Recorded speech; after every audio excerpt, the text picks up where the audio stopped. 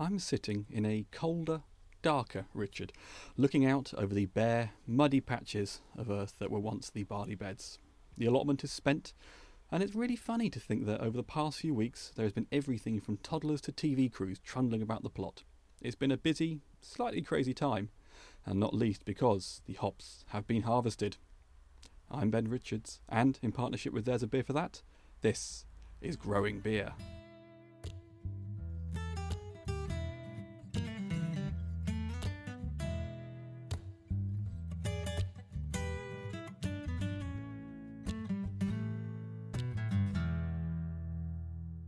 Hello, and welcome back to what is one of the last times we'll be here together in Richard this year, I think. It's mid-October. It is noticeably colder. I'm wearing an extra couple of layers to keep myself nice and warm here in the shed, and the growing is finished. So this episode, we'll be looking at how the hop harvest went, what yeast we ended up with, and I'll be heading back over to Crisp Maltings to collect the finished, malted barley, ready for the big day, the brew. It's now a very peaceful place here on the allotment. There's no one around as the season is just about over and the temperature is dropping by the day. I'm wearing a couple of extra layers just to keep myself warm as we record this now.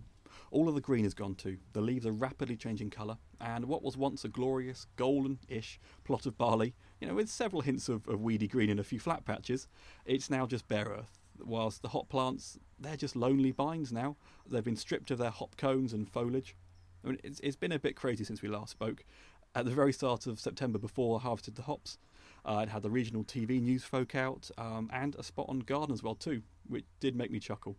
I mean, obviously it's absolutely wonderful to see the project and Growing Beer on primetime BBC television, but it was quite funny that my entire wife's family are big horticulturalists. They're either professional gardeners, designers or botanists, and out of everybody, it's me that ends up on Gardeners World, prattling on about beer. But there was no time to let fame go to my head, as it was time to harvest the hops. Throughout August, those little white hop burrs were slowly developing into full-blown cones, growing bigger and bigger, gradually weighing down the bines and starting to turn this wonderful green colour. This continued until about a week or so after we spoke at the end of August, and then it was time to cut down all the laterals and main hop bines, gather them up and pick off the hop cones from them. However, considering how important this is to get it just right and get those cones as ripe as they can, really, I didn't just blunder into it and start chopping wildly. First of all, Wyndham paid me a visit to advise on the condition of the hop plants in the run-up to the harvest, and fortunately, still very much disease-free and in good condition. And then I made a little trip up to a commercial hop farm to see how the farmers pick their hops on a huge scale. Now, it wasn't just me going up on the day. It's actually part of a bigger event, a hop walk, which is a large gathering of brewers that get together to learn more about the crop in the UK and around the world, see how the harvest is going, and learn a little more about all things hops. This year it was at Stocks Farm in Hereford, and rather conveniently, Steve and Dave from Crisp were also there. So early on that morning, I met them in the car park, and I handed over the 2 rather small sacks of barley to be entrusted in their care for malting. Now, after that slightly weird-looking handover was done, I set out on the hop walk, which is a set route through the many, many rows of hops. I mean, in total, I think there's something like 100 acres on this farm, covering a wide variety of different hops. There's loads of people there too. It's quite a busy day, and throughout the farm there are a number of experts dotted about to explain more about the plants and the processes that are carried out each year. Now, one of these experts is Dr. Peter Darby. He researches UK hops, and he is one of, if not the leading sources of knowledge about hops, how they grow, and, definitely, when they're ripe and when to pick them. So I managed to steal a few words with him about judging when those cones are ready to go. Now, there are lots of people wanting to bend his ear, and there was no time for a lengthy chat, so it was straight into the questions when I had the chance.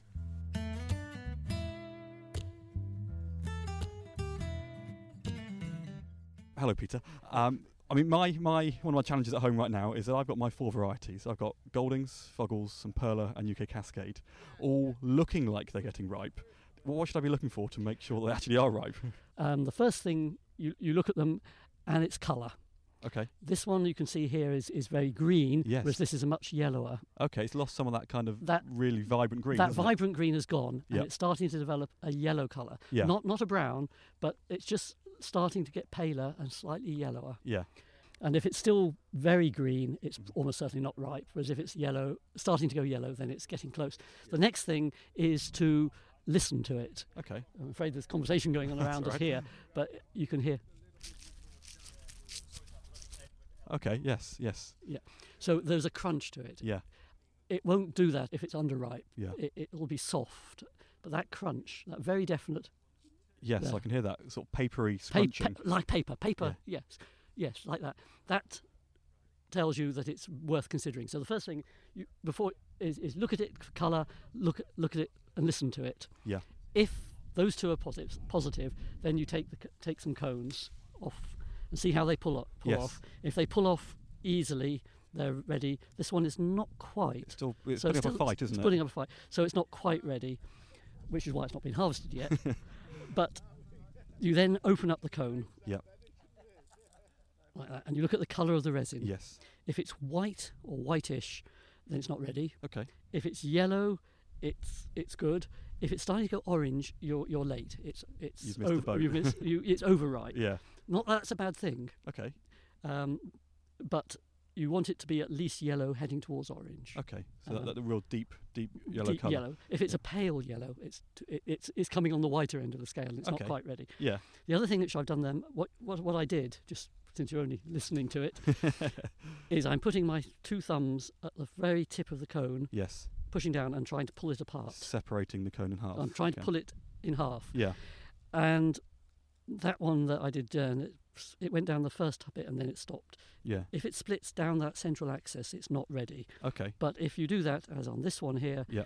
and it leaves the central axis intact, then it's virtually ready. Okay. So looking at this one, we've got some green cones still, Yeah. but mostly yellow, so it's on the cusp. It's Okay. sounding ripe, Yep. but when I did that then, I had a cone that split a bit at the top and one that didn't. So again, we're right on the cusp. So this isn't quite ready, Yep. but it's very close. Okay. I would reckon another three days or so. and As this will little be as that, ready. and it'll go over Yeah. and ready. And we're looking, it's really quite close. We're looking at maybe 3 days of when it's not quite ready, then 10 days when it's absolutely right, and then as you get beyond that 10-day period, you're into overripe. Now, if you take the cone and you sort of rub it the wrong way, like Oh yes. Yeah. stroking a cat the wrong way, this one you see is staying intact. Yeah. If those petals start to come out, then it's overripe, Okay. because naturally it's wanting to lose those petals. So if the resin is going slightly orange, if it's a very good yellow colour, but if you rub it the wrong way and the petals fly out, Mhm. then see this one isn't doing that to much extent. I can do that and it's hardly flying, Oh yeah. but it will just absolutely disintegrate if it's overripe. Okay. Just fall apart. Yeah. So there is a window there that you can recognise. Thank you very much, Peter. Okay, no problem. Thanks.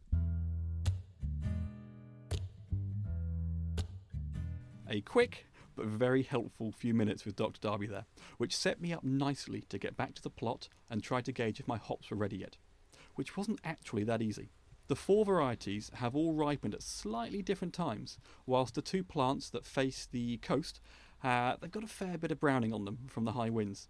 Now that said though, the lupulin glands that contain the all-important alpha and beta acids that we're looking for, well, they were looking that lovely yellow colour, and the cones had this wonderful papery rustle about them. You can really hear it and feel it when you touch and almost scrunch those cones. So I decided to go for it. It was time to harvest the hops. Now, also, it turns out that it's not that easy to harvest them. Well, it's not that easy for me to harvest them, at least, because the bines and the laterals, they've done a fairly good impression of an old sort of enchanted castle, and they were very well intertwined. The comments that Wyndham had made throughout the year about the not quite so suitable structure for which the hops to grow on, completely right. The the clumping, shall we say, made it tricky to get individual cones identified and to work at what I had. But it wasn't the end of the world though, as I was able to work up the plants and cut them down piece by piece, one variety at a time. But it was a time-consuming process, and it took me a full day to do the whole lot. Now, back at the farm, they have teams of people clearing acres in this time, thousands of plants. But then they do also have some very, very cool machinery. The taller bines, they're cut down and loaded onto trailers before being taken to have the hops separated from the leaves. I mean, in what I would describe as an awesomely noisy, terrifying bit of kit. Somewhere between engineering marvel and Victorian nightmare. I mean, it's the size of a small warehouse, and it pulls up the full bines on giant hooks, and then it drags them through a series of clanking, spinning machines that systematically shake, strip, and sort the hops from the rest of the plant before conveying them to the kilns to be dried out. Now, the shorter varieties that don't get much taller than about 8 foot or so, they're collected in slightly differently. Instead, they have a giant harvester drive over the top of them, like this massive N-shaped tractor, really. And as it goes over the top, it strips out the hops as it goes. And needless to say, both of these methods are just hugely more effective than mine, which is very, very inefficient. I mean, even when compared to the pre-mechanised days that saw families holidaying from London to Kent as hop pickers, traipsing down for a late summer bout of manual labour, they still did it far more effectively than I did. But I got there. So, with the bines cut down, the hops picked off, next up it was the drying and the freezing. Now, you can brew with fresh hops. Take them off the bine and pop them straight into the brew. But as I was waiting for the barley to be malted, this wasn't an option. If I left them just as they were, they would quickly start to compost. There's too much moisture in there and they'll break down and start to mould, and that's it, they've had it. So it's really important that I dry them out to remove this unwanted moisture. Now, after this, it's then a case of preserving them from oxygen as much as possible to keep them in good condition. I did all of this by using a dehydrator back in the now immaculate, dustless kitchen, and once it had a few hours in there, I packed them into sealable bags. I squished out all of the air, and then I popped them into the freezer to await the brew. And then that was it. The hops were done.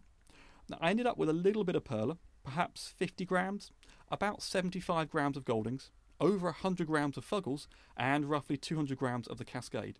Now, considering I'll need about 100, 150 grams absolute tops for the brew, I've got more than enough, depending on the recipe that I go for in the end. Now, whilst all of this was going on, of course, the barley was back with Steve and his colleagues. Now, I'd ummed and ahed about how I should best malt the barley, whether I would try to do it myself at home or on the allotment, but in the end I took up Steve's offer to do it on their micro maltings, which is basically a miniature version of their huge commercial setup. It does up to 16 kilos and is a very controlled, precise way of malting the barley. And I'm so glad I did that. Now, I mentioned before that the dormancy period in the grain affects how long you have to wait until the barley can be malted, and it turns out that this year it's around 6 to 8 weeks. The folk at Crisp were able to test the barley to make sure that the grain had come through this properly, see how viable all of the grains were, and when would be the best, soonest time to get the malting underway.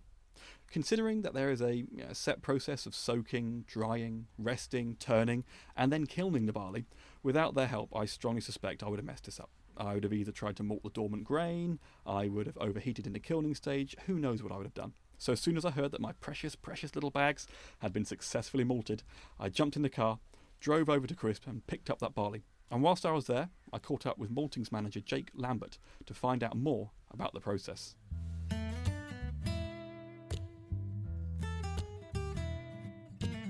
Right, I'm here with Jake Lambert. We're above the labs and the pilot malting area in Great Rydberg at Crisp Maltings. Thank you, Jake. 7 weeks ago, I gave Steve 2 sacks of my finished grain in what could be construed as a weird handover in a field in the middle of the countryside. Well, that was sort of nearly 2 months ago. What's happened since? Well, those samples, we brought them into our laboratory, and first thing we needed to do was assess if that barley was going to be ready for us to make malt out of it. So to do that, we look at the barley, we take a number of grains, we put them in a petri dish, and we add a small amount of water. Each day we count those grains and we see how many have grown. When we get to a good number, 96% after 3 or 4 days, we think that's going to be ready for processing. If it's less than that, it's what we call dormant, and the grain's not ready to grow, and that means it doesn't think it's the next season yet. So we need the grain to be ready and thinking it's the next season, it's going to be the spring, so it's going to want to grow like it was in the ground.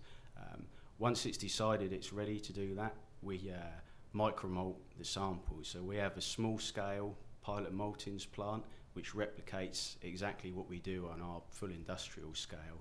As it was a small sample we had, a few kilos, we ran that in our micromalting process. So start of the process when we go into production is steeping. So grain, when it's been harvested, maybe around 12 to 15% moisture. To get that grain to want to grow, we need to get it up to 45% moisture. So to do that, we completely immerse it in water. We'll let it soak for, say, 8 hours, and we'll drain it. While it's covered and immersed in water, we'll bubble air up through that water. We do that. That keeps the water oxygenated, which is going to keep the grain healthy.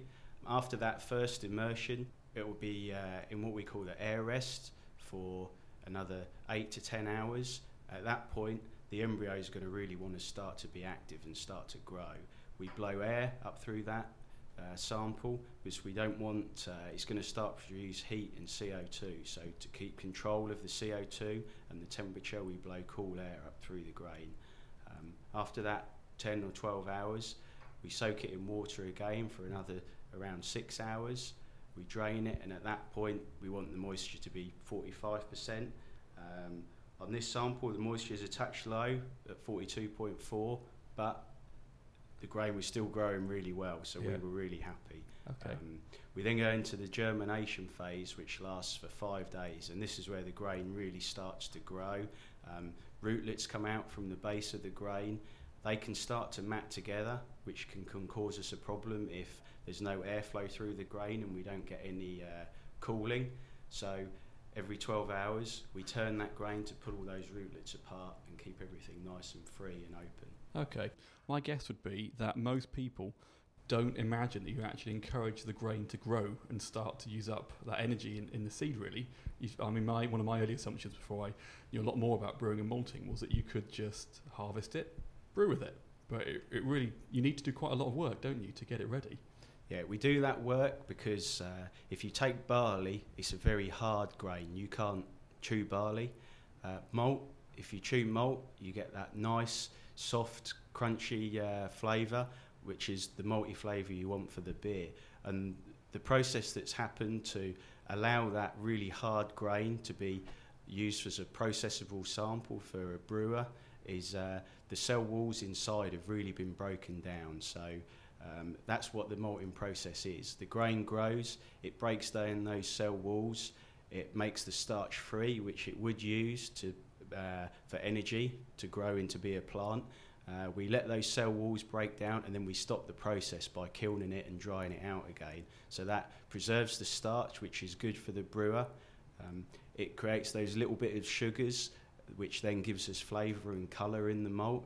And kilning it also takes it down to a low moisture so it can be stored and it's ready for the brewer to use when he wants to start his mash. And that really just kills the grain off, doesn't it? It's kind of a dead, inert block of starch by then. It does, but we need to control the temperatures we use in kilning process because you still want to preserve the enzymes. The brewers needs those enzymes that are within the malt to be able to convert all that starch into sugars, so he's going to get some alcohol. So it's gone through the malting process. How much have we got left over? What's the final volume that I'm going to be able to take forward to the final brew? So we have 3.8 kilos of finished malt, which from the analysis looks really nice and suitable for brewing. It's got a good colour. All there are other analysis looks good. Friability, which is how easy the grain can break up when we run that test, shows that all the grain grew really well. There was no whole grains left at the end of that test, which would be if there was a dead kernel, it wouldn't process and it would be a hard whole grain left at the end of that test. There was non-existent, so everything was good from that point of view. That is quite a relief. Not only have we actually got to the end of the season and harvested something, but actually that the grain is useful. It was worth it, and good quality stuff as well. Yeah, and it survived all of the weather, and it was stored well, and it survived through our processing and performed well to give you a good malt at the end. That really is a relief. I had this horrible feeling in my stomach over the past 6 months, not just sort of 6-7 days or so, that any one of those ingredients could just fall apart at any time. But we don't talk about the storms, by the way. July is dead to me. Well, and you put us under pressure because we were the last. Well, one bar the last part. You're under pressure now. We've made the good malt. You've got to make the good beer. You can sit back now, can't you? Yeah. Don't remind me. So we've got that 3.8 kilos ready to go. That's not the very final step, though, is it? I can't just take those whole grains and chuck them into the mash when we're doing the brew. No. So what we're in the process of doing at the moment is milling the grain. So how coarse or how fine we mill that grain is quite critical because you want to produce a good beer that's going to have the husk intact, but all of the starch available to be attacked by the enzymes to be able to convert the starch into sugars. But when you then filter to separate that wort you've created ready for the beer, you want the husks to be able to filter all of that so you get a nice clear wort. So we're milling that to a specific setting, so the husk's intact and the starch all broken up for you to use. That sounds ideal. So I think I've actually got some barley ready to go. Thank you, Jake. No problem. A big thank you to Jake there, and also again to Steve and Dave and the guys who have really helped me not just get my head around growing and planting the barley, but also the harvesting and then eventually the crucial malting stage at the end as well. Now, it was a really long day collecting that barley. I'm in Devon, they are in Norwich, and that makes one heck of a drive there and back in a day. But I really did not want to take any chances with couriers. I'm sure there are many, many efficient, considerate couriers out there. They just don't deliver stuff to my house. So the idea of the bags not turning up or turning up empty or damaged, it just didn't bear thinking about. I've had the analysis back from Crisp, and there is nothing in there that causes any concern come the big day. The grains are all alive, they're malted, there's no dead ones in there at all. The colour is quite dark, so this should transfer really well into the finished beer. And Jake said that the grains malted really well. They showed good, fast growth before kilning, so hopefully there was lots of energy in there that I'll be able to get out in the form of sugar come the mash stage of the brew. Now that just leaves the yeast. As you'll remember from previous episodes, I was trying everything I could to get as many kinds of yeast off of the allotment so that I was ready to go come the big day. And after the final sets of tests came back in a week or so ago, we've got 2 types. And it's the same 2 types that we found last month in August. It's the Mechner Caviar, which isn't that suitable, and the Hansennia Spora, which is a brewing yeast. Now, I've been running some test brews on these. I've been checking to see how rainwater affects beers using just completely standard bought ingredients. And I've been brewing with these yeasts as well, just to test them and see what impact they have on flavour and how well they ferment. And they don't ferment everything. At best, I think they'll work their way through about 20% of the sugars. They're not going to be able to do the job on their own. I'm going to have to hold my hands up and say, you know, we didn't find that Saccharomyces cerevisiae that I really was hoping for, that workhorse yeast. So I'm going to have to add some in. I think, and I've been really thinking a lot about this, whether I just brew with the Hansennia Spora, but it's going to take either a very, very long time to work through those sugars and do its job. And even then, it won't ferment anywhere near half the sugars. So what we'll end up with is a very, very sweet, probably undrinkable beer. So I think we're going to have to go with very, very nearly all the ingredients found on the plot. I think if I'd had more time, and I'd started this right back at the start in January, and looked at the processes, really researched it much more heavily, I think we could have got there. I still think it's possible. And I think next year I'm still going to try again and see if I can find that yeast to brew with. But given the timescales that we had and the approach that I took, it just wasn't enough. The guys in the lab were absolutely great. Every sample they analysed, and if it was in there, they would have found it. So the plan, come brew day then, is to take the yeast that we have found and give them a helping hand with a regular Saccharomyces cerevisiae. And that is all 4 ingredients. That's the hops, the barley, the water, the yeast. I know exactly where I stand with everything, and that means the next episode, we are brewing. Now, I'll be doing so with my friend John McGill from Powder Keg Brewery. He has got an awful lot of experience, so he's there to help guide me, make sure I don't do anything really silly, and basically mess up what has been 10 months worth of work. It's going to be very exciting, but it's also a little bit scary. But hopefully it's going to be a really enjoyable day. Which reminds me, if you have been enjoying the podcast so far, please do feel free to tell others about it or rate it on iTunes. Sharing is caring, and it'd be great if more and more people can find out about the podcast and join us on this journey. And that brings us to the end of this episode. Join me next time when we are brewing. Goodbye.